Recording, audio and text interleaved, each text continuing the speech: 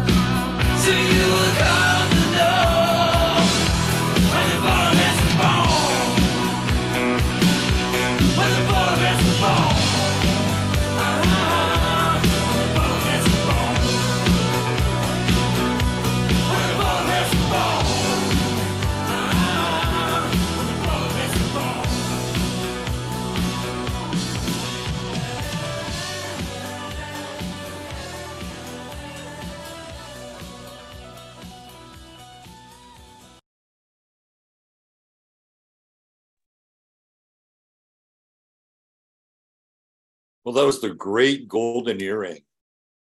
Let me put a virtual background up here. What do I want today? Why don't we stay with the old eclipse map there? Let's do that. The upcoming eclipse map, or the upcoming eclipse with the map of the eclipses that have already happened. Anyway, welcome to another edition of 15 Minutes Flame. I'm Robert Phoenix. And I just realized that Robert Palmer, you know, with the Amazonians, addicted to love. I think Golden Earring is addicted to pain, right? That is the underlying theme of that video, is pain. And you even have like the three, you know, kind of S&M, you know, kind of stand-in Nazi like high kickers that come in and inject him with some sort of sedative, who knows what, sodium pentothal, right? And it's a film that's, the video, it's kind of steeped in paranoia. It's like a very paranoid video, but it also has a little bit of humor in it as well. It's like, even though things are really dark and there may be people that are out to get you, at the end of the day, just when you think you're about to be taken out by a firing squad, at the end, you're left there with a blindfold on and nobody to set you free. That is really the message of the video. It's still kind of dark, right? In the end, is he shot in the end? There are moments in the video where we see him getting shot, but in the end, is he shot? He's tied up, rigged up, wired up, ready to go, and then he's just left there by himself, contemplating the existential dread. If anyone will ever pull the trigger, and if they're not going to pull the trigger, then who's going to untie the blindfold? That is the metaphor for our time. Who's going to pull the damn trigger? When is it going to be over? That's us. That is us. Theoretically, right? That's who we are. Going through everything in that video, which is all trauma-based. Even the person that he has an attraction and a connection to and brings them into the sanctity of his bed as she disrobes and moves her lithe body gracefully across his. As she strides over him and begins to gently lower herself onto him, she reaches over and pulls out a gun. Right? The moment of ultimate trust. Two people naked with each other, door closed, you can do anything you want. And what happens? She's there to kill him. That's a theme of the movie, of the video. And it's punctuated every now and then by strange little bits of dark humor. Again, and that's sort of like life too. Like every now and then when things just get too dark, creepy, or weird, there's always something to remind you to maybe not take it all so seriously. It's a great video. I mean, really, when you kind of look at it, it's kind of like the Mike and the Mechanics video from yesterday, which was really prescient in a lot of ways, like more prescient than I think they knew. And then, of course, we have this, and that is actually like when the bullet hits the bone is really much more timeless in a lot of ways. Because I think people had a sense of that feeling at times. To me, that seems very European. Europe and the history of Europe is kind of steeped in paranoia. Whether it's, the post-World War II paranoia that creeps like a fog all the way up to the Berlin Wall, then seeps through to the other side. I mean, there was a lot of paranoia in Europe, post-war Europe. Will it happen again? Who can we trust? Right? That was all part of their script. Let me see if I need to pay attention to the chat option, the chat function. Twilight Zone is the name of the song. Golden Earring is the artist. And let me make sure the chat is on. And I apologize for being late today.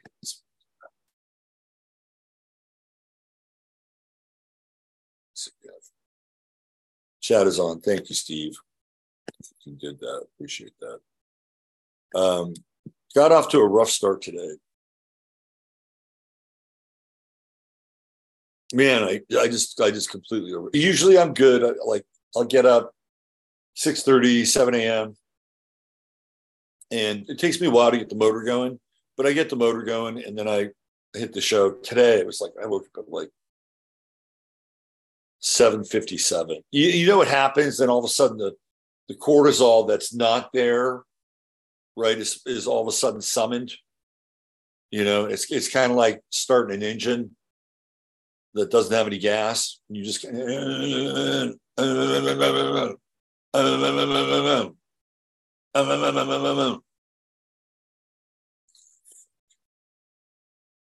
doesn't happen often, but when it does happen, it's a cascade effect. And then today I found out that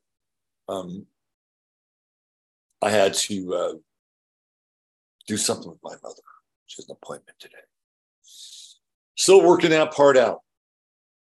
We are still working it out. We're getting better. As she coughs.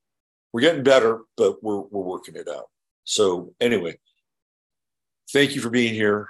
For those of you that are here, and thank you for waiting. I just needed to. In fact, I even needed to take care of some business in between all of this. I had to reschedule some appointments. And the big news here is that I'm moving, right? Like a lot of people, like some of you know that, but officially this thing is happening. Like next week, we close on a new place, right? So I'll be taking my mother to Kerrville, which is where the new base of operations is gonna happen. And I'm gonna miss this place that I'm in now. I have a real strong connection to being here for the last 2 years, because it's been in the country and kind of isolated. And it's not perfect at all. The house is old. It's got some flaws, but it's big. I've got 4 rooms here. I've got 3 bathrooms. It's probably over 2,800 square feet. It's on 1.25 acres. So there's room. It's space, right? It's a very Jupiterian, Jupiter in the 4th house kind of space. I like it. I like big houses.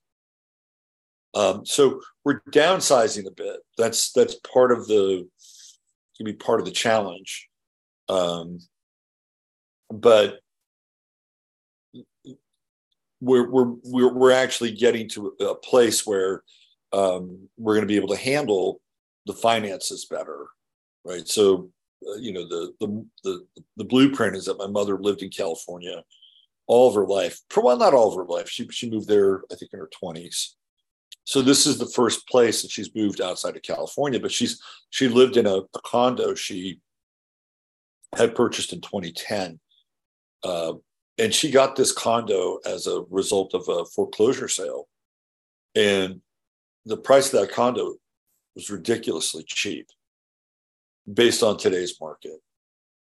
And of course, she had her health crisis, and I finally convinced her to come here and move here. So that would mean that we would wind up selling her place. We could have probably rented it out. That would have been a no-brainer. Somebody would have rented it. But then, so we'd have to hire a management company, and they'd have to be able to, make sure that the rent was paid on time. And if something happened to the place, and, when somebody else lives in your place, it just appreciates in value because they don't always take care of it, right? So that wasn't really on the table. So we had this Promethean move. It was really like something. Everything started in May, and I said we got to be out here by the end of June. And then everything got mobilized, and my mother's church kicked into gear, and they helped her with everything. And bang, we were out of there by the end of June. And the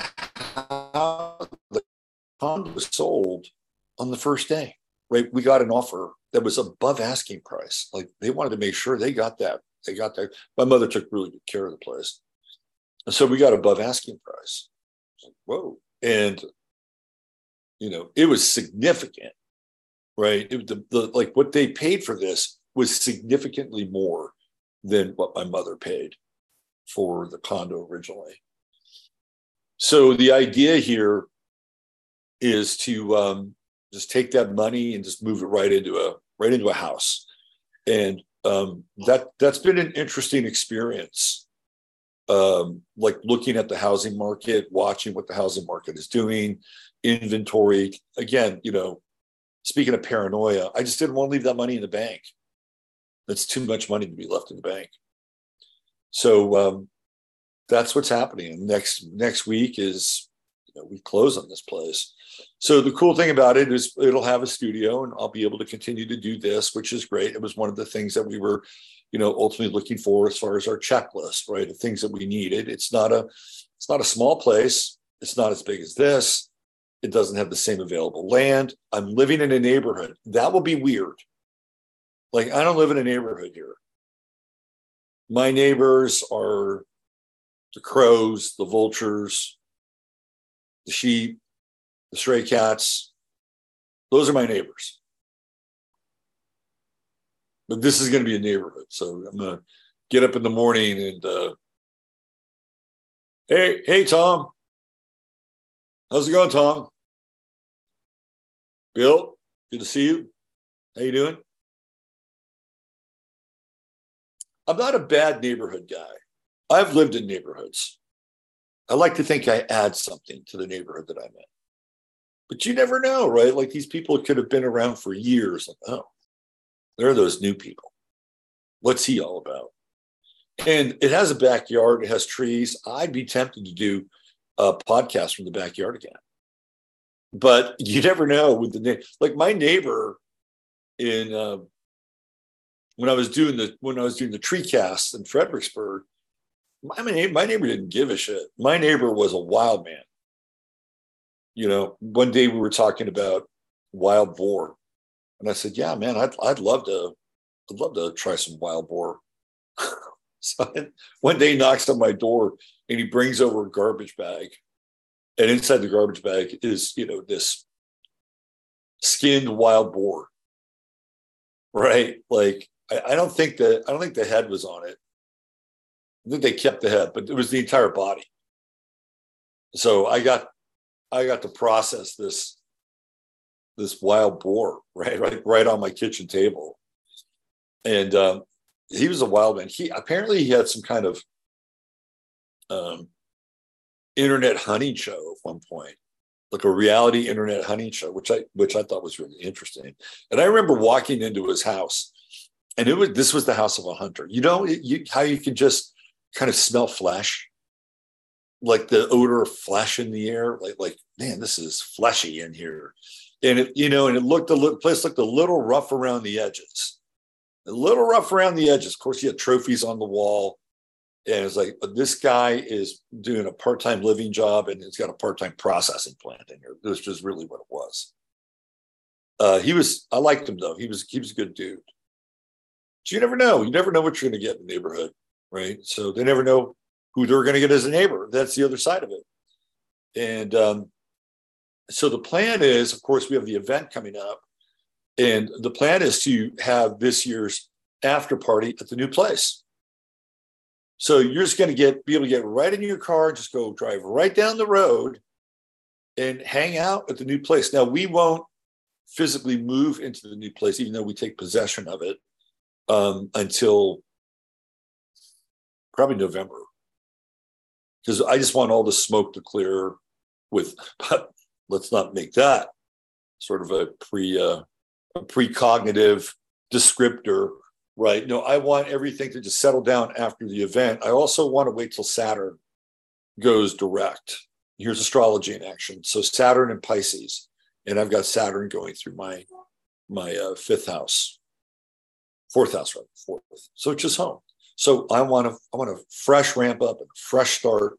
Saturn going direct in Pisces into my fourth house, so that we're not having to deal with things. You know, we could use that Saturn retrograde time to do stuff. Like my mother wants to have, she's big on replacing carpet.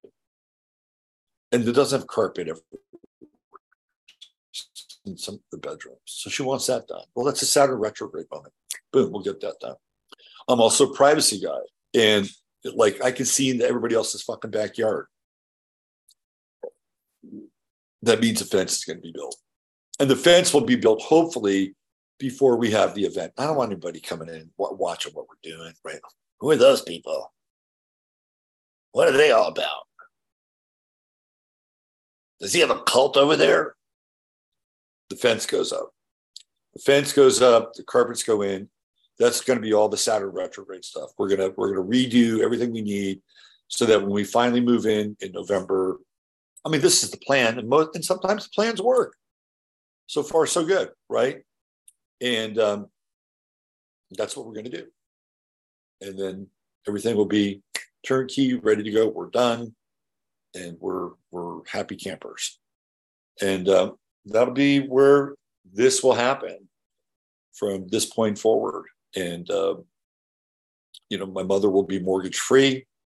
We'll have to deal with the property taxes, which they're not terrible, but they're not great. And the ever increasingly difficult prospect of insurance, which is getting harder and harder for people. So those are our biggest challenges, being on like city municipalities. I'm on county power out here, but I'm also on a well here. So if anything ever happened with water, it wouldn't be an issue. And I could use as much water as I can. There, it might be a bit different because now we're dealing with the good thing about Kerrville versus Fredericksburg is Kerrville has the Guadalupe River, which runs right through town. It's a major source of water. And even when we have a drought period, the river is still pretty robust. So there's also springs, wells, aquifers. It's much as a location. Kerrville is way more aqueous than Fredericksburg, which is much drier. So I think that bodes pretty well. And then it comes down to, do we, want to kick out for a generator just in case the power goes out, which it has been known to do here. And that's really it. It's mostly pretty turnkey operation. And that all happens next week. And even though things are Mercury retrograde, we started everything prior to Mercury retrograde. And that's one of the things that I like to talk about, when it comes to Mercury retrograde. If you begin something with Mercury retrograde and we signed all the paperwork prior to it all, right? It's done. Right? The escrow will take place on Mercury retrograde, but I don't have a problem with that. It's when you start the process and you start all the paperwork and you go in and you bid, and that's when things can go south. All that's in the rearview mirror, right? Okay, let's get into you guys. Let's see who's here today. There's Michael. What's happening? It is Thursday, and there's my good man Steve. What's happening, Steve? And TJ, Sheila Sampson, roar like a lion. Sheila, Kabuki Theater. What's going on? Bo Crossfire, Cat. What's happening, CC? D Tiffer, glad I caught the live. I'll be listening and working. Good. All right, Mr. Kia's here. Harriet Boo 7, crushing the 80s jams this week. I almost went with Der Kommissar by After the Fire. I kind of like that song.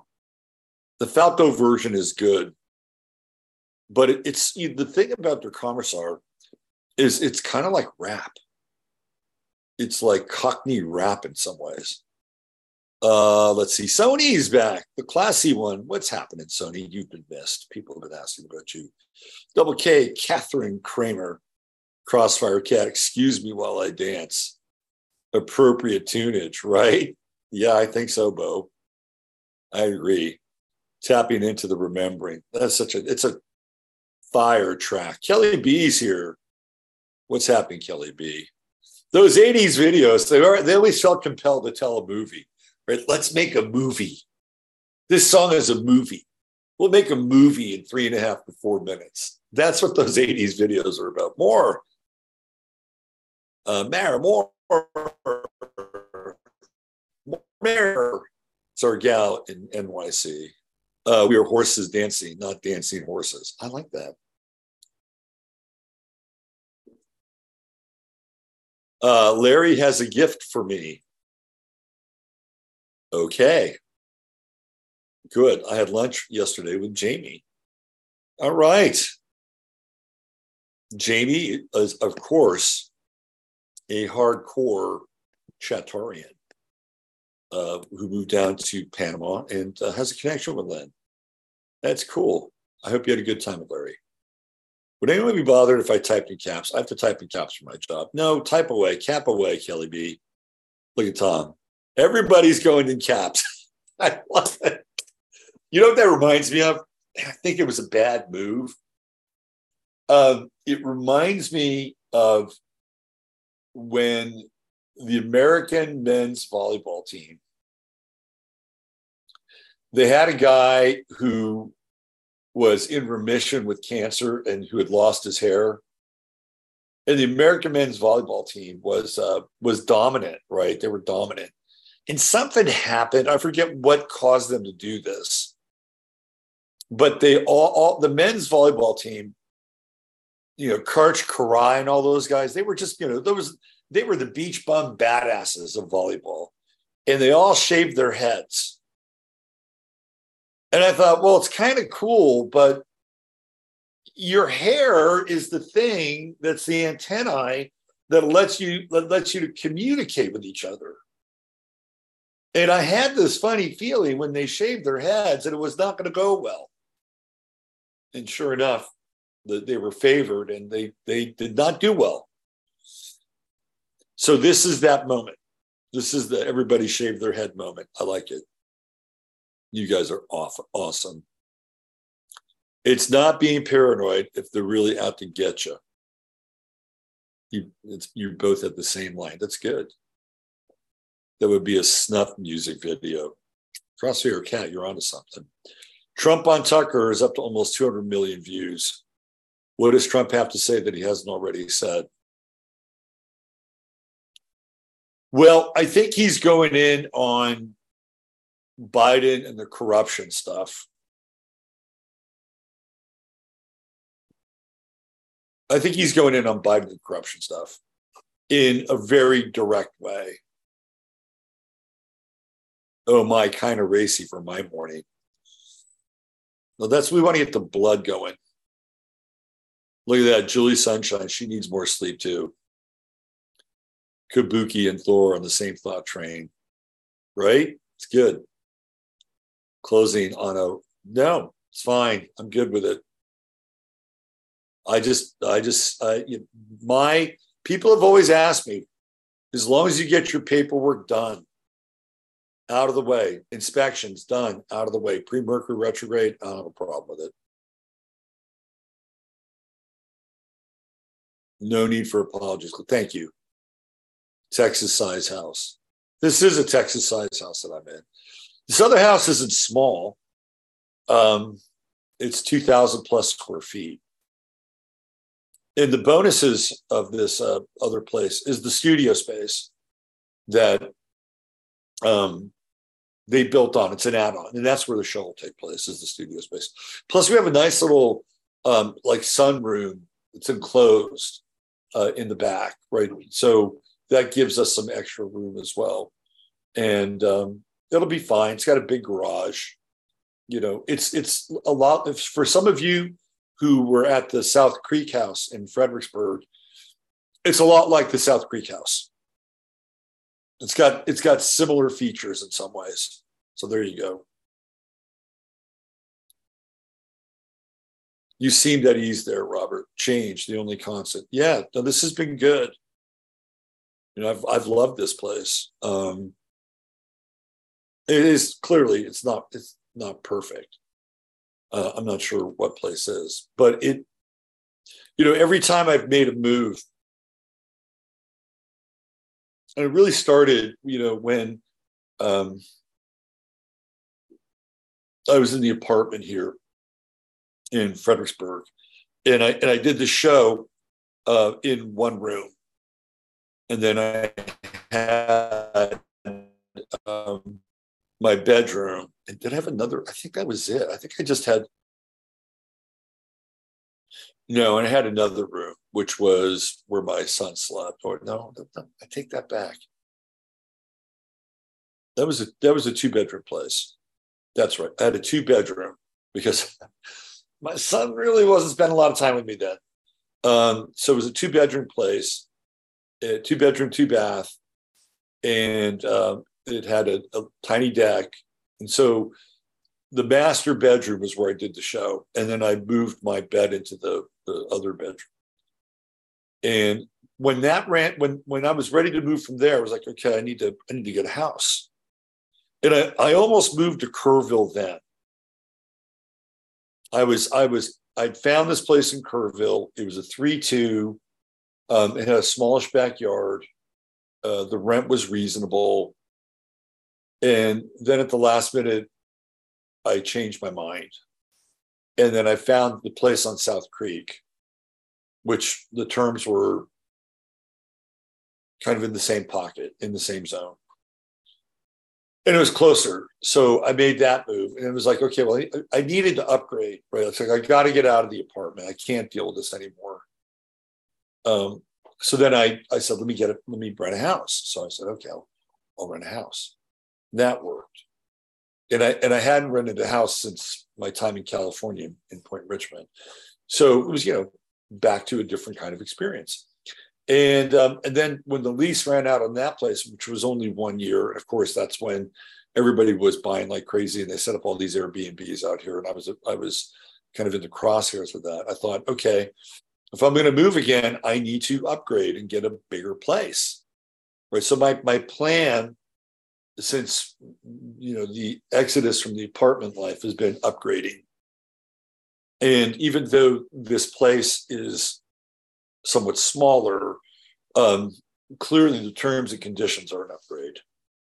So I don't that's, and then, the evolution of physical occupancy, moves on, right? And there'll be another probably evolution at some point as well. All right, moving is always traumatic. Well, if you saw the shit I had, I would agree with you. The stray cats will find you. They always do. It would be great if we all lived in the same neighborhood. Tom, that's actually part of the plan. That's part of the long-term plan. So let me share my long-term plan with you guys. My long-term plan is to purchase enough land so that it could accommodate 2 layers of lifestyle. Okay. One layer of lifestyle would be essentially like 10 to 12 plots of half-acre land. And on that half-acre land, you could get like a tiny home, right? And like you buy that is your half-acre, right? You build the tiny home. I don't build the tiny home. You build the tiny home. That's your half-acre. And you can sell that half-acre, right? You can sell it. If you wanted to, you could sell it. That would be your half-acre. And there would be some TNCs, obviously, with something like that. So, there would be maybe an opportunity of, 10 to 12 sort of half-acre plots, right? And then the other part of this idea that I have, and by the way, that'd be more permanent. The other part would be more transient. And that would include maybe about another 4 to 5 acres of land that was developed for temporary RV use. So that would be pads, right, and hookups. And then there would be amenities there, like a outdoor movie theater at night, ice cream, maybe some healing stuff going on, right? But fun, right? Like if you wanted to go to a place and have a good time because of what was there and the amenities, this would be the place. Like maybe a food truck or something. Like there would be, you could just go there and you just hang out there if you wanted to. Or you could go explore and do other things, right? So we'd have a ring of what I would call semi-permanent residents, because nobody's permanent. And then we would have an outer ring of people that could show up between, a week to a weekend to 2 weeks, whatever, right? And they could circulate through. So it'd be an interesting experiment in permanence and permeability. And so that's ultimately the goal. That's the goal. I couldn't make the goal happen now because there are too many moving pieces, right? It's not ready yet. But maybe, hopefully, fingers crossed, in 2 years, that we'll be in a place where we can do something like that. And I don't have a problem with figuring out a creative way to do it. And maybe that's something that we can even talk about at the event. Because if we were to do something like that, right? And of course I certainly would, put up my own money. It's not like hey, you guys, I'm not going to do an Owen Benjamin, okay? I'm not that daring. But the idea is let's say you got a half an acre, and your half an acre was $50,000, which is not a bad deal, actually, especially if you're going to be in a place where, we could, you could own that half acre. Like it's going to be your half acre, right? You pay that in advance, and then we can drum up maybe $600,000 in cash, and then we bring another $600,000 in cash to the table, right? Maybe more, and then we've got about $1.5 million. Then you get $1.5 million in a place like Texas or maybe some other location. Of course, you'll get more in another location, but you can actually get something decent and then develop it. That's actually my plan. That's the long-term plan. And so Tom kind of hit on it. And part of the reason why I want to do this, and it's not the only reason why, but part of the reason why I want to do this is, I have clients who, women who are older and mid to late 70s plus, and they got nobody. They've got nobody. And I'm like, where are these people going to go? Right. And, we can't save everyone, but I'd like to have the ability for some of these folks to be able to come to a place. And there's, a bit of a community around them, and they don't have to go to, assisted living, or, maybe they're not into something like the villages or whatever. I'm not creating it to solve everybody's problems, but there are cases where it's like, okay, well, maybe this would be the right thing for you to do. Right. So anyway, that is the long-term plan. And this is a kind of a roundabout way to get there. Right. Because it's not ready yet, but it will be. Okay. Who else do we have? Leela's here. Let's see. Grow food that is on a vine on your fence. Like to run around in your birthday suit. We can fence that off. You will not miss the rural internet. That is true. Thank you for reminding me that, Bo. Past Lives Matter is here. I live in my beloved woods. I got a new neighbor who cut down a shit ton of trees and sold the wood. Broke my heart. There you go. Am I auto-tuning? No, I'm not. Doesn't sound like it. I apologize for that. Moira. Thank you. I will never forget. Moira. I will never forget. I don't know why I have such a block around it.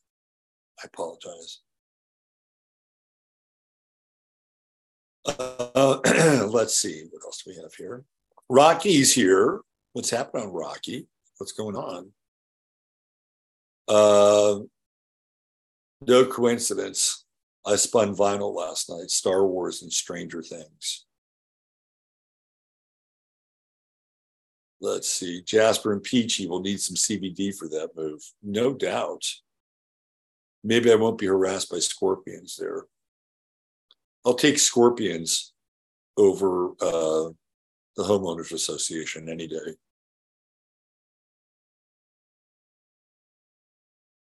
Oh, Kelly, you started back then when I was in the apartment. Oh, that's interesting. That's a ways back. That was like 2018, 2017. My house is huge, 5 bedrooms. Holy smokes. That is a mansion. Cremo, I'm coming. Rocky, me too. Now that's the plan. That is the plan. No HOAs, but you do have to have a few things in place. And I think mostly related to the transfer and sale of the property. Yeah, that's what I want to do, Kelly. I think that's, or a sweet little yurt.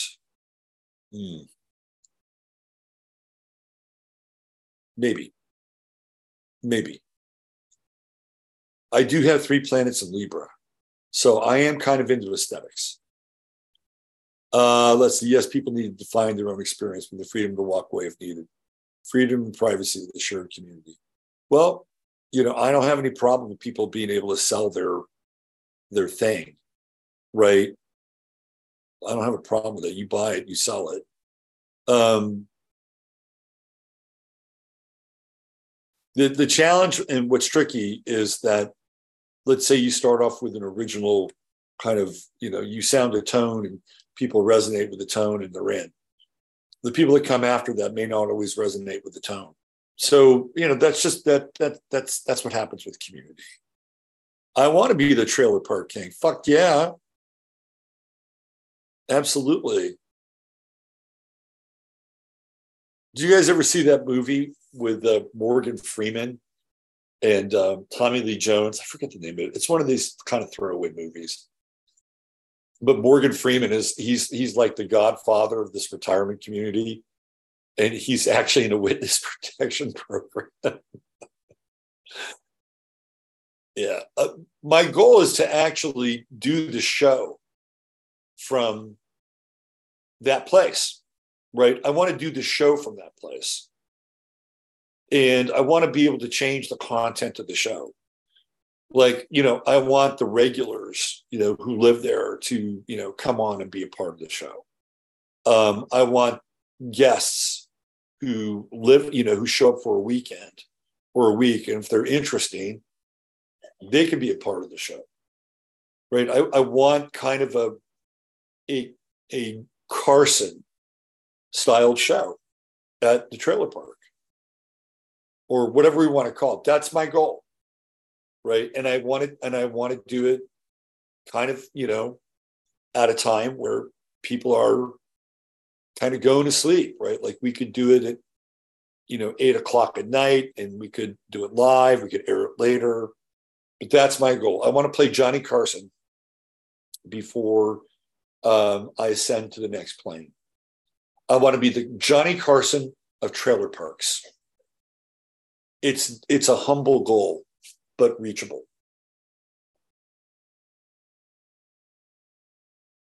Let's see. Somehow I knew this planned fam would come 5 years ago.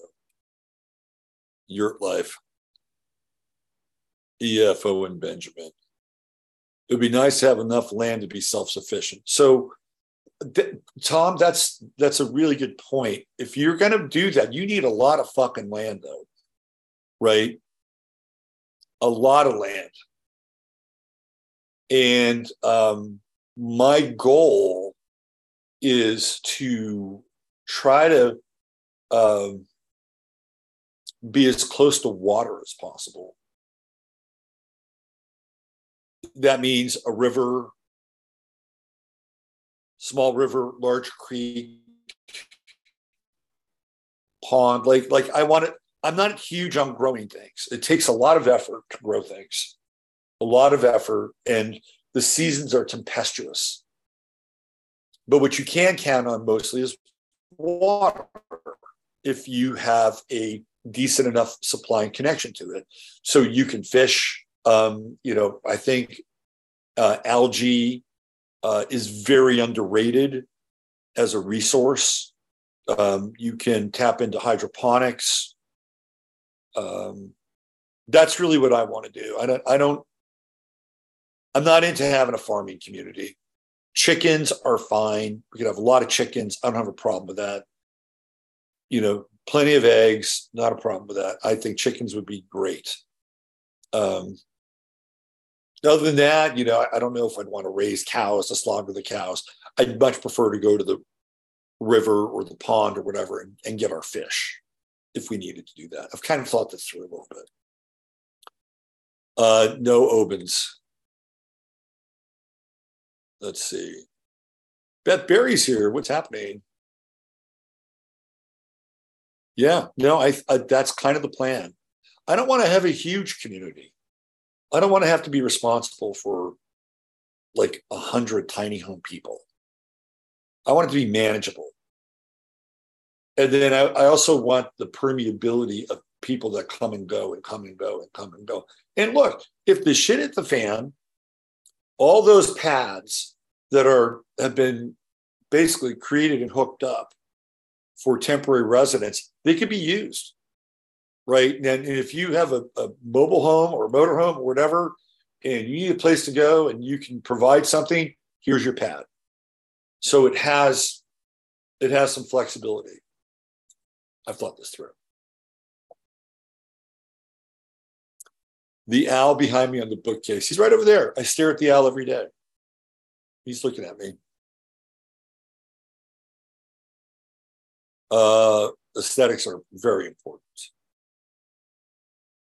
So much potential in that kind of living community. I agree. I've always wanted to build you a state-of-the-art podcasting barn. Well, you're going to come. You're going to be there, and you'll be part of the state-of-the-art podcasting barn. Absolutely. And I want I want a cool fucking show. I want to be the Johnny Carson of trailer parks. Let's see. Greenhouse. I like the greenhouse. I like the greenhouse effect. No raising cattle. I can't do it. Can't do it. Can't do it. Let's see. Human scale indeed. Yeah, no, I can't. Yeah, if you had tapped me on my shoulder, when I was around 30, 35, and said, hey, go out to the land and go do some shit, I could do it. I could do it. I have Saturn in Capricorn, second house. I could break that shovel. Trine Pluto. And at 63, I could do some things, but not as many as I could when I was 33. All right, I want to play you guys something. And I said that this show is a lot about nothing, but also everything. I want to play you something that I saw yesterday, and it's kind of a good Mercury retrograde moment. And let me see if I can find this thing. Here it is, right here. This is a newscast from April 2nd, 1978. It originates in Washington, D.C. And the sportscaster is Martin Wyatt, who would eventually wind up in California over at KGO. And Martin was always a cool character. He was even cooler in Washington, I have to say. But I want to play this for you.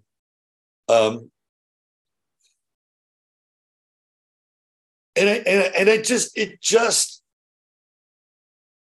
screams at how asleep we were at the time. And what a Manchurian candidate Jimmy Carter was. It's the lead segment, and I'm going to play this. And you guys are going to see something that'll make your head scratch. Okay. Looking like they're ready to rip right into the 80s there, right? It's like, here we go. The 1980s are beckoning you with their little droids.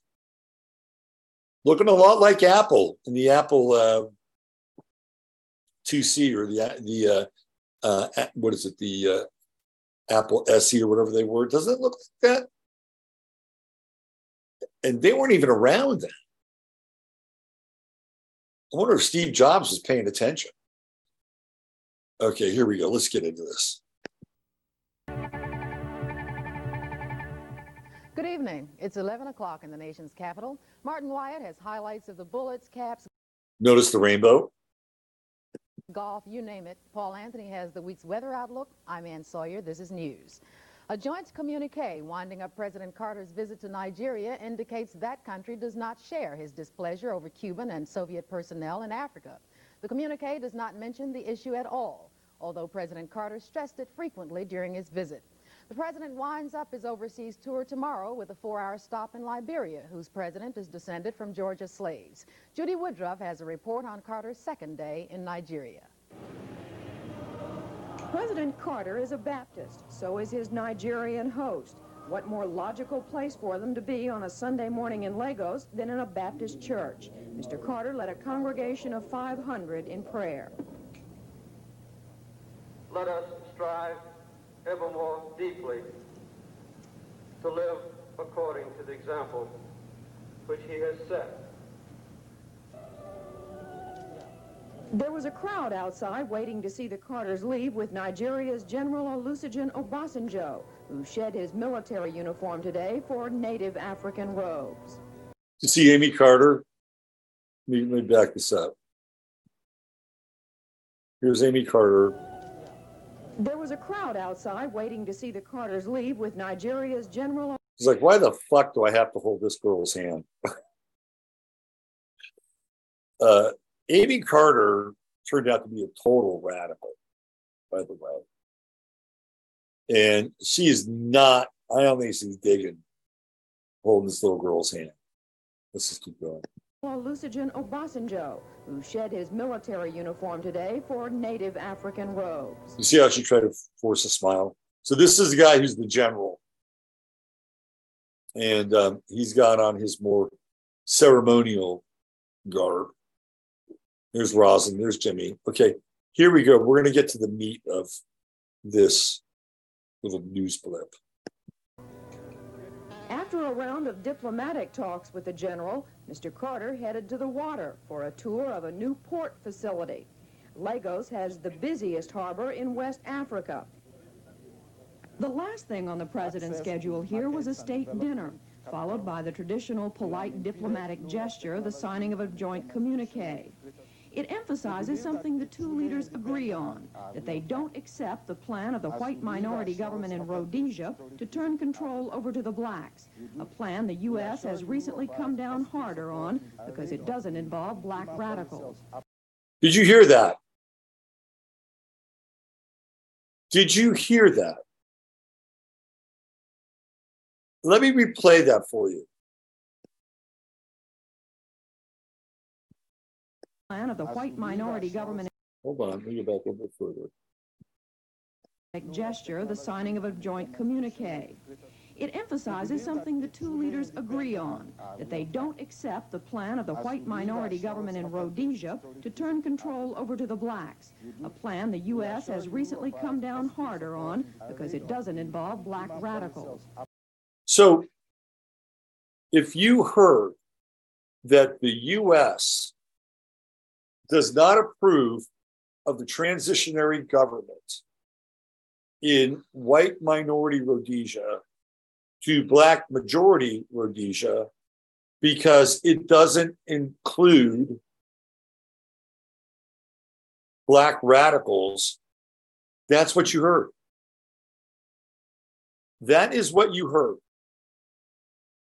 Now, we're suffering from a slight form of cognitive dissonance here because those black radicals were both backed by either the Chinese or the Russians. So just keep that in mind. Those black radicals didn't just operate in a revolutionary void. They needed weapons, they needed money, they needed intel, right? So they were getting all of the above, including from North Korea, by the way. So the Carter administration, which supposedly, right, is more democratic, they're not open to having the black minority take over that is not radicalized. They want them to be radicalized. And of course, the leader of Nigeria wants them to be radicalized as well, because the leader of Nigeria, he has no problem with the Russians and the Cubans being in Angola. Consider that part. Judy Woodruff, NBC News. Here, with let's the go back. Lagos has the busiest harbor in West Africa. The last thing on the president's schedule here was a state dinner, followed by the traditional polite diplomatic gesture, the signing of a joint communique.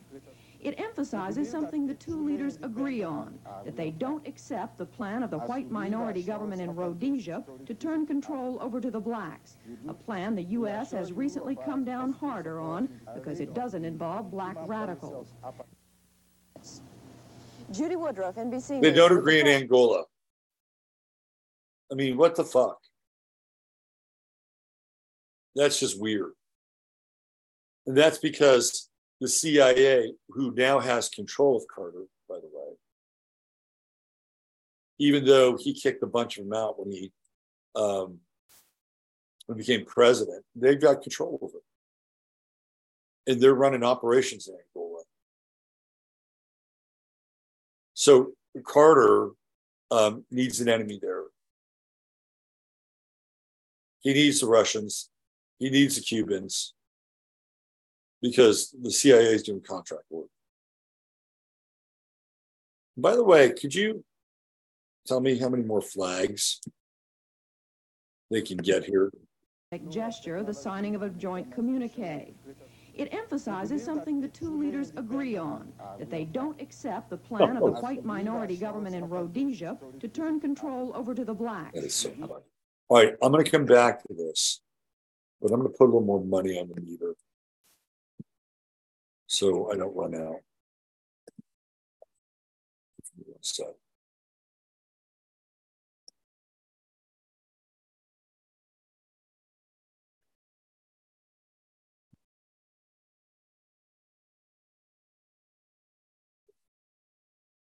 A little more money on the meter.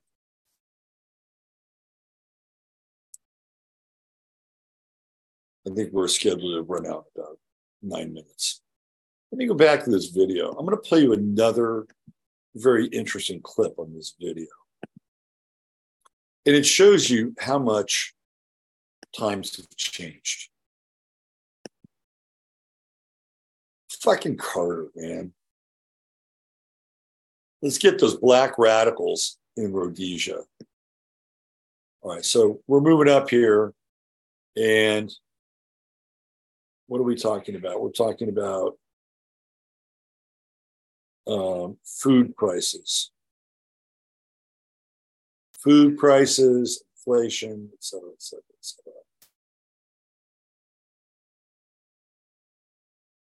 cetera. What else? Oh, yeah, this is some, like, Hillside Strangler shit. They thought this guy was the Hillside Strangler, but he's not. This guy claimed that he and the other guy were the Hillside Strangler, but he's not. And why the fuck would somebody want to do that? Why would he want to do that? And by the way, whatever happened to the white fro? It's gone. Also known as the Jew fro. It's gone. You never see this anymore. 70s, man. Here are the girls. I mean, these are literally girls, 17, 18 are the ones that were, I think this is Richard Ramirez, right? He's the guy. They eventually find him. Jesus. Creepy dude. Food prices, they're going up. Food prices are always going up. So this is a really interesting story. A little Mercury retrograde for you. I'm going to show you this story, and you're going to see how so much has changed here, particularly with the demographic. So I'll set the stage for you. They're looking at the cost of food and the unspoken cost of food. And I don't know if anything has changed. I am not a freight guy. But at this time, you had the truckers who belonged to a union.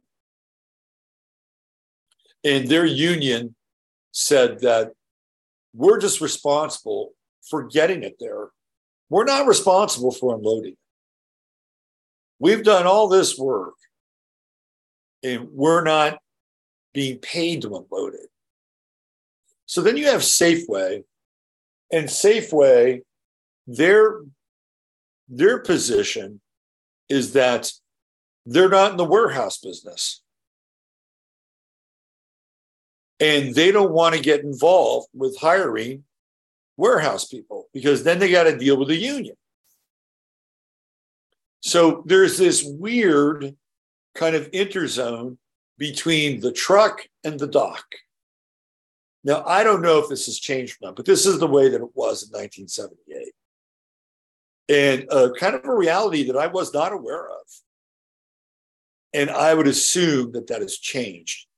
And if it hasn't, I guarantee you, if you move the same model forward, the demographic would be radically changed. So let's watch this. This is kind of interesting. Warehouse, put in their warehouse. But many of the drivers who roll into the yard are too tired from driving to spend 4 hours unloading. Besides, it's not in their contract. Then why doesn't Safeway unload the trucks themselves? When we pay for the product, it's for delivery on the dock. It's as simple as that. We feel we've paid for it once, and we don't want to pay for it again. Enter the lumpers. These men, professional unloaders who work for themselves, not Safeway. And Okay, so these guys are called lumpers. And they're not employed by Safeway. They're not employed by the trucking firm. They don't belong to a union. They don't have to pass any tests, right? They're not given insurance. They show up. Safeway provides them with their coat and their hard hat, and that's it. So these guys are independent. And the trucker pays the lumpers. Check this out. And not the trucking company. They say they charge according to the load, but the cost is usually about $50 per trailer. A government regulation says the men have to wear hard hats and white smocks, so Safeway supplies them. But they make the men sign a waiver, not to hold Safeway responsible if they get hurt on the job.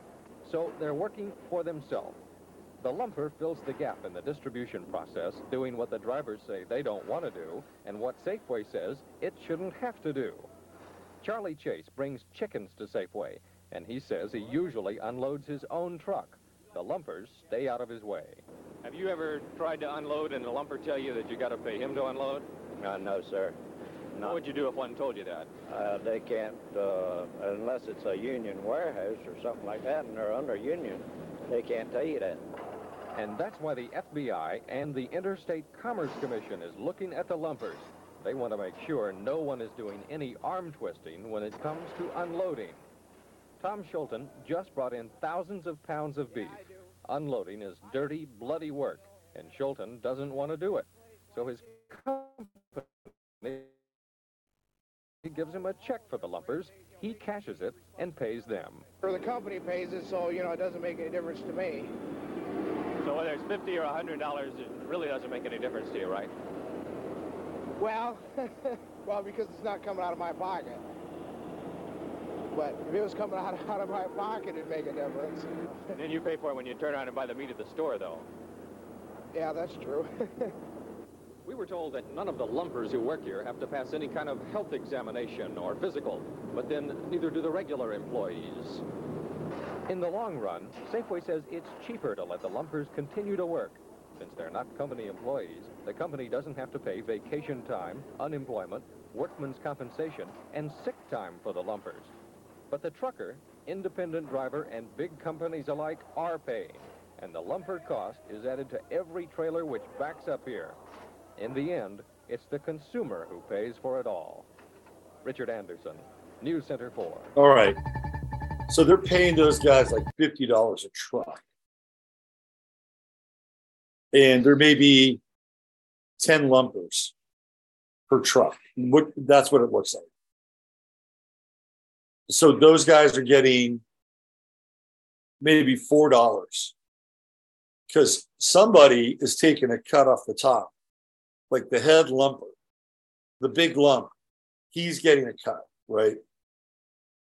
So maybe they have 4 or 5 trucks a day.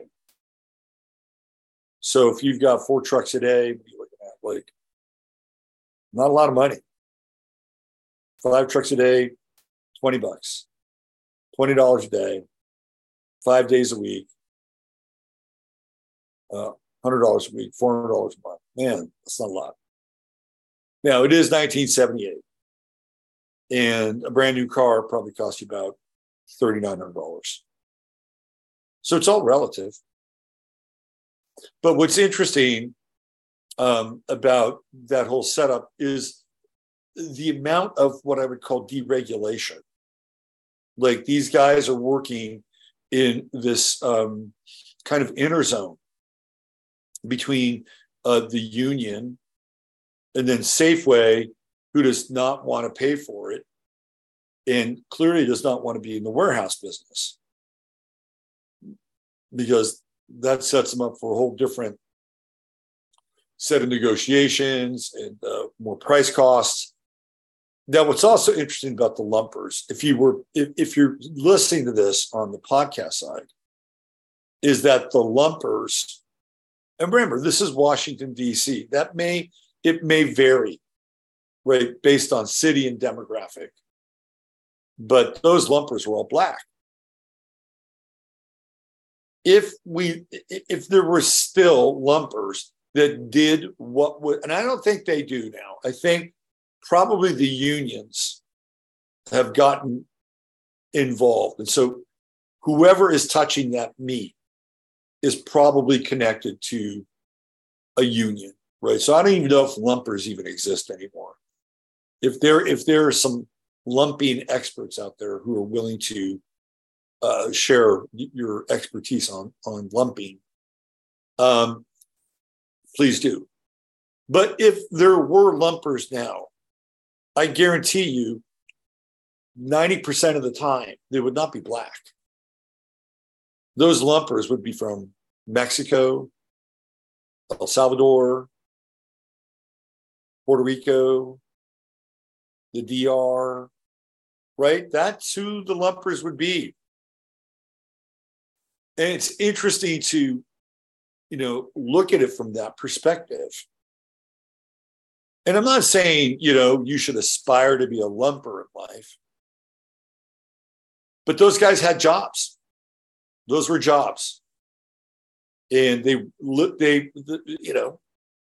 upside is that they kind of work for themselves.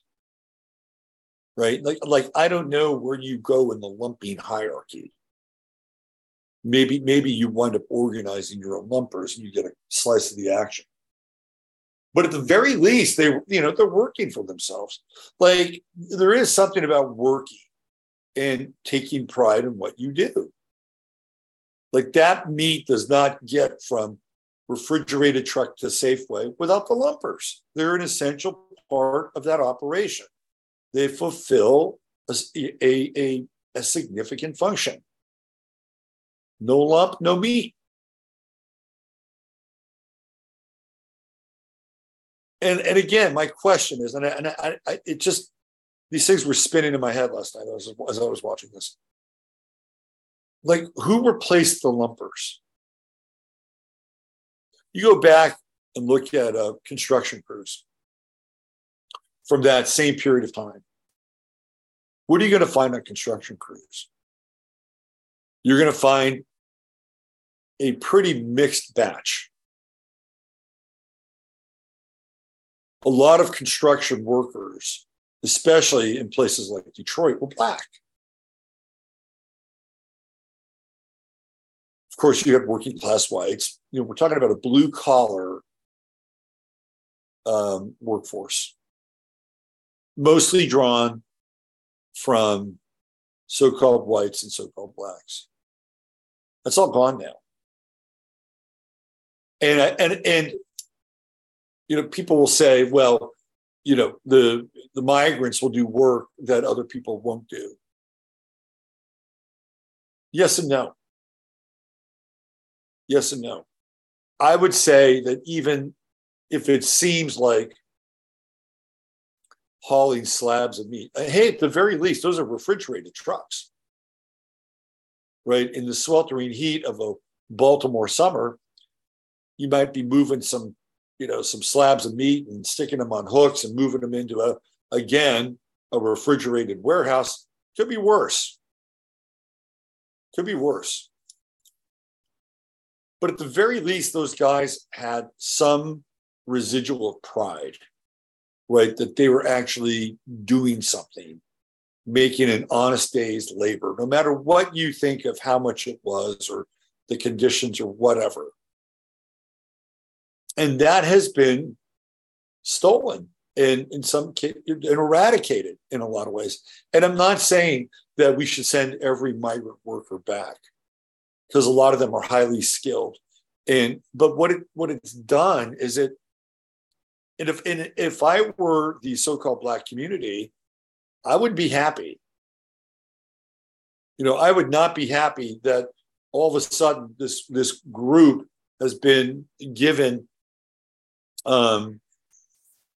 to some extent more opportunities than, again, if you look at the sort of the Black workforce. I was looking at Larry Elder's autobiography last night, because I was trying to figure out, like, who is Larry Elder, where did he come from? And he came from a family of three brothers. He grew up in Crenshaw, California. His father was a sergeant, I believe, in World War II, and was a tough guy, strict. And he just, he did what he had to do in order to get by. And eventually, I think he opened a cafe, whatever that is, maybe coffee, sandwiches. I don't know what was passing for a cafe in Crenshaw, California in the 1960s.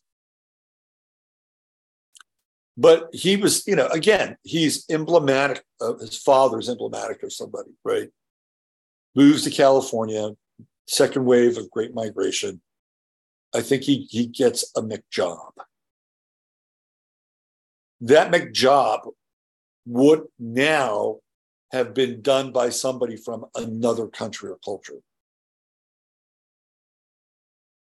Then he starts a cafe. He actually works at the cafe, maybe employs his kids. I don't know the full extent of that. But again, that would look very different these days. And I think his mother worked for a museum or something like that. And Larry Elder's really smart. He's a sharp guy. But this ability to get into the workforce and learn a trade, ply a trade, that has been hollowed out. And not just for Black Americans, but for all Americans. And you would say, well, Americans wouldn't want to do. I'm not so sure about that. I'm really not that so sure about it. Because the trades in certain families are passed down. Like if you were, I don't know, Italian, right? And, you would do whatever it took, work with meat or textiles, fabrics, whatever, right? There's a really good chance that somewhere in your brood, you would have one or two of your offspring that would be interested in the same thing. And if it's not a family business, then it's like, where are they going to go, right?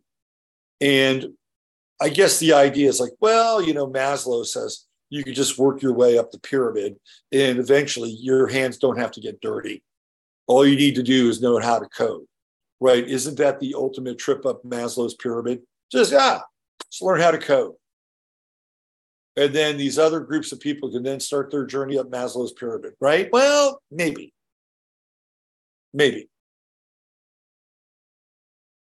It's not an easy situation to resolve, because let's be honest and fair, people from other countries absolutely add value to our experience.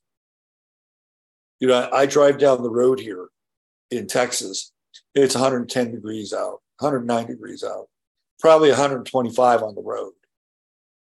And who do you think is out on the road?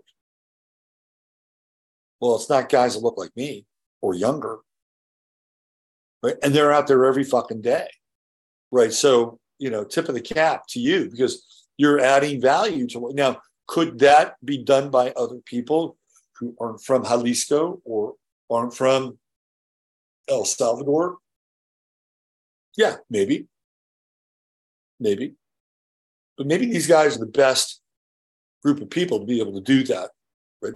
Maybe functionality wise, they may be the best. Like I don't have an issue with the value that other cultures can bring to our experience. And you live in Texas, and the Texas story and the Mexican story are kind of one and the same in a lot of ways. It's all this melange of people that work and live together. It's not that big a deal. But on the other hand, right, like that part of what we can experience has been hollowed out. You've got people that are working at McDonald's and they want $20 an hour, and flipping a burger is a career path, and it's really not. I've talked about this before. You used to be able to, if you were young and you were ambitious, you could go around to people's homes and offer your services up to mow their lawn and trim the edges of the lawn. Guess who's going to do that now? Manuel's going to do that now. And he'll do a great job. Don't get me wrong. He'll do a great job. But again, that's something that I grew up with. I actually did that. I would take my push mower and my rake and my edger and my broom, and I would go house to house. And I'd ask people if they need their lawnmower. And I'd get business. I'd charge them $5. And I would do a good job. I enjoyed pushing the lawnmower. I enjoyed the patterns. It's a very Virgo thing to do. You don't do that now. You don't see that now. Paper routes. Yeah, some people still take the paper. They still take the paper. In cities, papers are still delivered. In LA, I guarantee you, people get the LA Times delivered. New York, you probably get the New York Times delivered, although there's enough newsstands you can get it. But people still get the paper delivered. Those jobs are not held down by kids on bikes anymore. And those jobs are held down by people with cars. And a lot of the paper routes are done. But guess what? Migrants. I started seeing that in California. And I think one of the first times I saw it was like a Filipino family. And they had all these routes. Like they had a route mafia. And they had cars. So they could, bang it out, do it fast, boom, done, right? And then they could go off and work their jobs, which is true. This is what they would do. So again, we're talking about this kind of evolutionary path where people could get a foot in the door or earn an honest wage.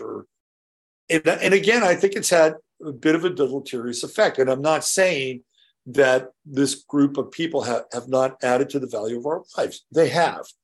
But you also have to look at the fact that it is made another part of our society slightly deficient and somewhat entitled.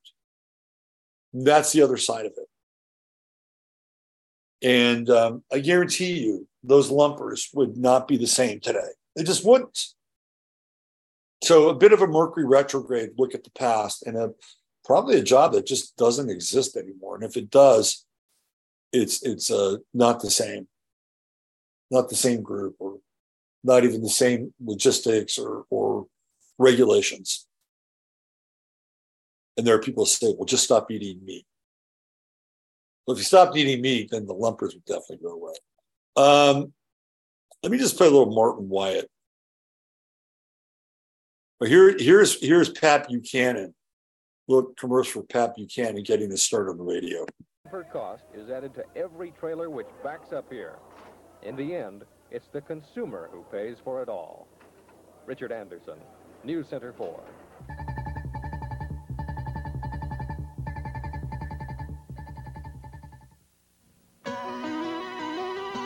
I'm Tina Galland on the Federal Beat for WRC All News 98. I'm Pat Buchanan. I'm Tom Brady, and this is Confrontation. The stock market took a long way to turn upward today. I'm Frank Barnaco, and here's the business. Tune us in for a while. Get what you need to know on WRC All News Radio. There you go. Pat Buchanan, his AM radio roots. All right, let me just play a little bit of my man, Martin Wyatt. The coolest sportscaster in the business. Oh, this is a fun little story. What's your weather? This is interesting. This is about the Oscars. And this is a story about the woman who won the very first Oscar. And she's giving the Oscar away to the woman who's going to win for Best Actress. And all the films are about women, right? It's not Best Actress in an ensemble film. These are roles where the lead actor was a woman. It's kind of an interesting take from 1970. Let me play this. You got this will be interesting. You guys will dig it. Hollywood is getting ready to hand out its biggest awards, the Oscars. Martin Wyatt has sports, including the Caps and Bullets games, and some winners and losers in today's Cherry Blossom Marathon.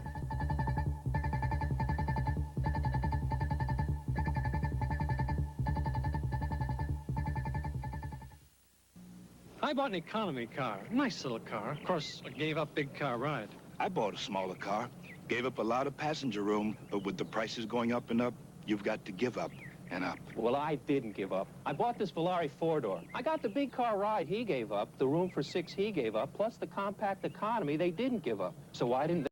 This is when cars were just pieces of shit. None of them are around anymore. All right, here we go. Let's do this. Bank of Maryland. Convenience, too, with your free Citizens Bank MasterCharge card. Bank of Maryland. All right, let's get to this story. Here's the Oscar story. The most potent anti-cancer drug ever made. An agent so lethal it kills hundreds of millions of cancer it's an anti-cancer drug. cells in laboratory mice with a single dose. The new drug, called azithromycin, is only in the early stages of animal safety testing, and its effectiveness in humans is unknown.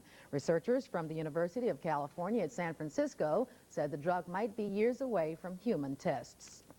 The first Academy Awards were given out 50 years ago. Tomorrow night, the Hollywood film community continues the tradition, and Jim Brown reports that the Glitter City is getting ready. Yeah, this black screen is not the transmission going dark on mine. Not even see the demonstrations. They'll watch Hollywood's finest arrive. And this year, the Best Actress Oscar takes on special meaning because all the nominees are in films about women. Anne Bancroft and Shirley MacLaine in The Turning Point. Jane Fonda in Julia. Diane Keaton in Annie Hall. And Marsha Mason as the Goodbye Girl. An actor.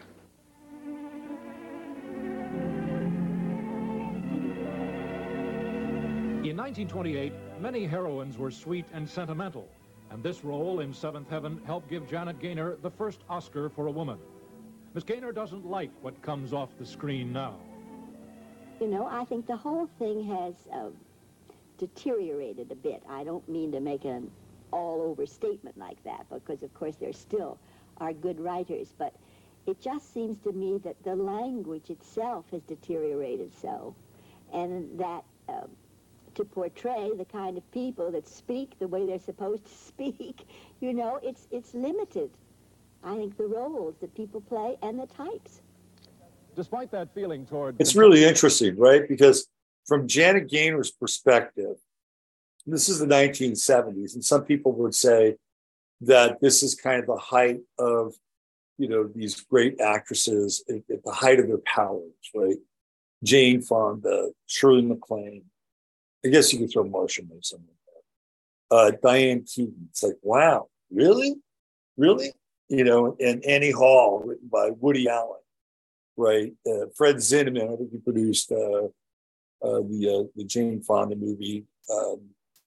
Anyway, and she's saying that it's degraded from her time. And we're looking back on those movies, and we're looking back at where we are now, and clearly we see it's degraded too, right? So this whole idea of degradation through generation, I think, is not only plausible but valid. And every generation looks around and goes, yeah, they're kind of losers. But I think really, if we, and I'm not going to go as far back and look at, the silent movie dialogue for Janet Gaynor, or when she started to, do talkies, and then match that up against the dialogue written by Woody Allen. I'm not going to do that. But I can guarantee you that the movies of 2023 and the movies of 1978 are vastly different in terms of character and content. And I'm pretty objective. And in most cases, I would say not better. All right. That's just an interesting look, right? Like the sort of the degradation of content from one generation to the next. Temporary films. Tomorrow night, Janet Gaynor will bridge 50 years of a... All right. Let's take a little folk festival here. This is an ancient mountain toy, has a history of well over 200 years. And if you say G, it goes in that direction. And if you say haw, it goes in that direction.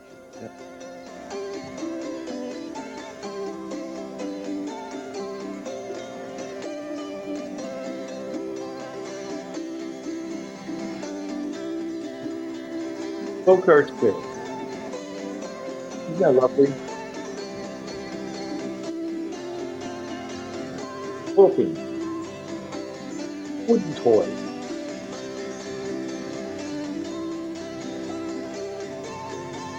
Lincoln Mill.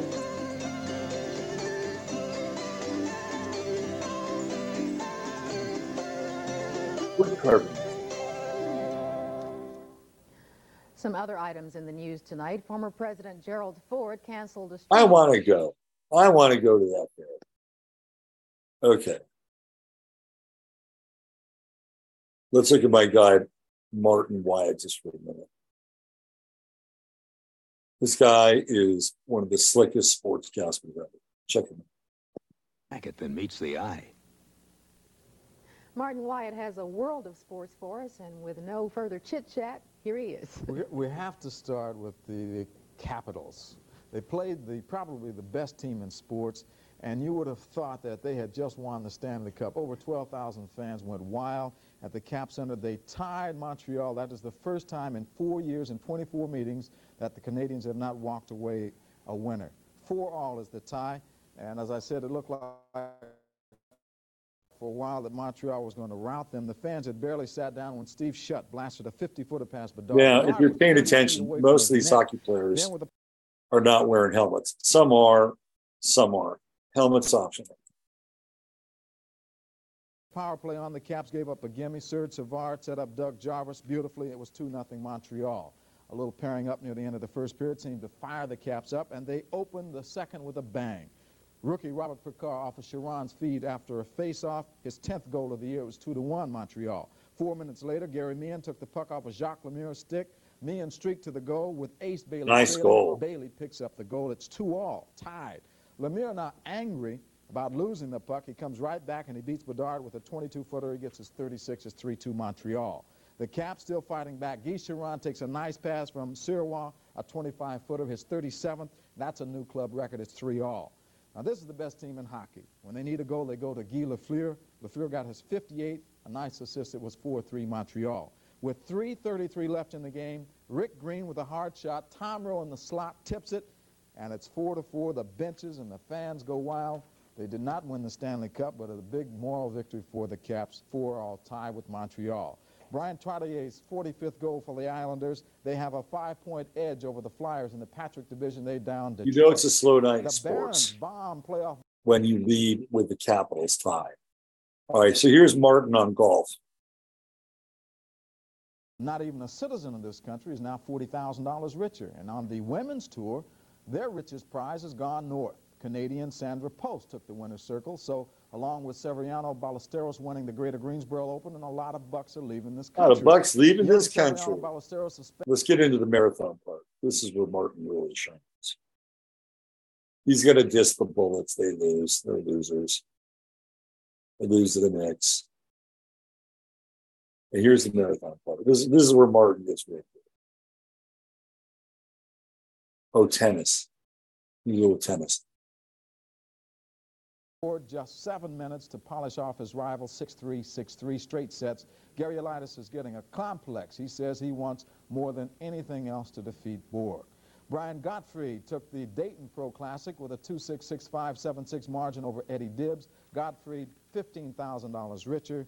Dibbs a $7,500 loser. In the Slims Championship Tournament in Oakland, Martina Navratilova defeated Yvonne Goolagong 7-6, 6-4. The first set, a tiebreaker, went to Martina 5-love. That win was worth $50,000.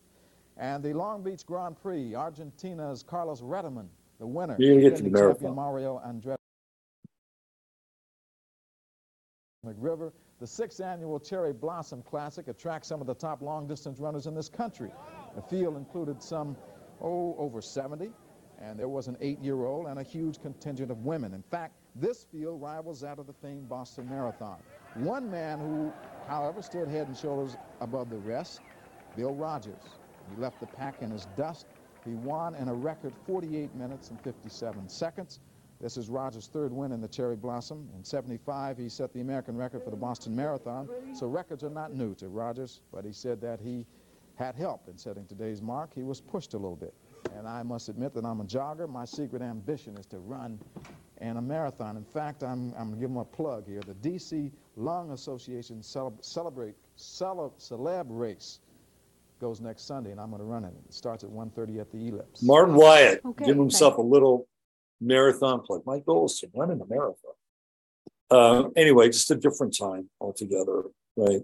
And some interesting juxtapositions. The Carter thing really got my attention. He fucking hung the Rhodesians up and dry. That son of a bitch. Son of a bitch.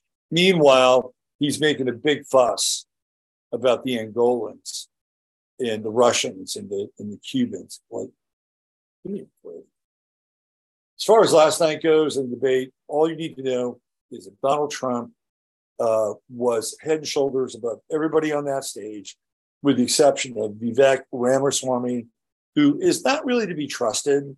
I don't really trust the guy, but I'll tell you right now, he is angling to become vice president.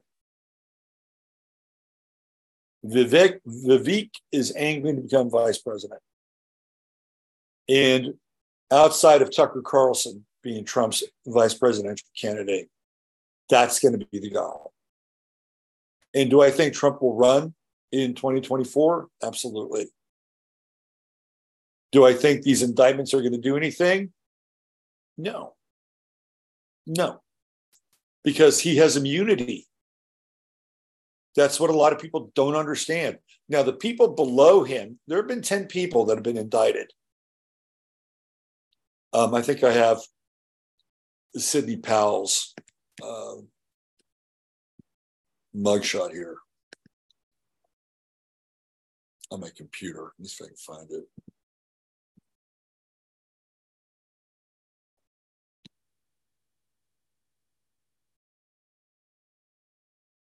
Here's Sidney Powell's mugshot. It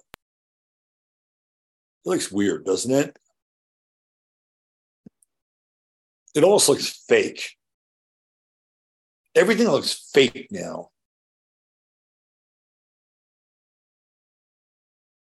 But that's supposedly her mugshot, because she had to turn herself in.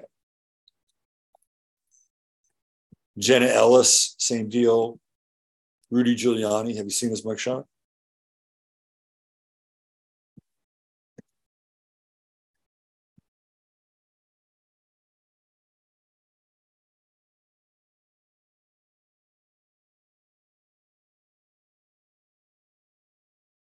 Rudy Giuliani, I was talking with 1AI about this last night. Rudy Giuliani knows where all the bodies are buried with 9/11. All of them. There's a reason why Rudy Giuliani has not done any time or faced any real trial. He's got the kill switch. Rudy Giuliani has the kill switch for 9/11. And I'd be very surprised if he even takes the stand. And most of these people, if they are forced to take the stand, and it is a grand jury. So the grand jury, if you don't take the stand, you are imprisoned immediately. You can be in prison for taking the fifth. And I remember like when they had a grand jury and Barry Bonds, his trainer, who was really his steroid supplier and the guy that monitored all his levels, he never spoke.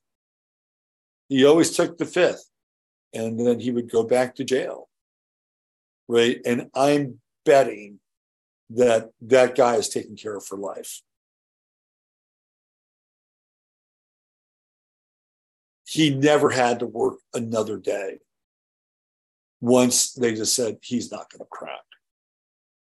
They'll just send him back to county, which is where they sent him.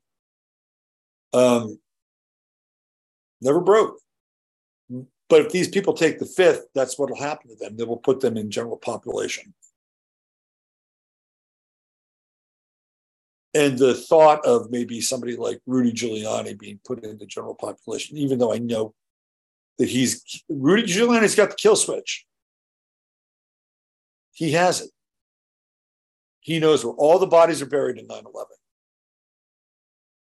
You know, and if I were Rudy Giuliani, I would make a very simple connection with Matt Taibbi, Michael Schellenberger, right? What's his name? The other guy, I forget his name. The one who got kicked out of his own publication. Maybe Barry Weiss. Like, I make sure that all these people had keys. And then you don't know what the keys are for. But if something happens to me, you will know what those keys are for. And you'll be given instructions as to what to do with them.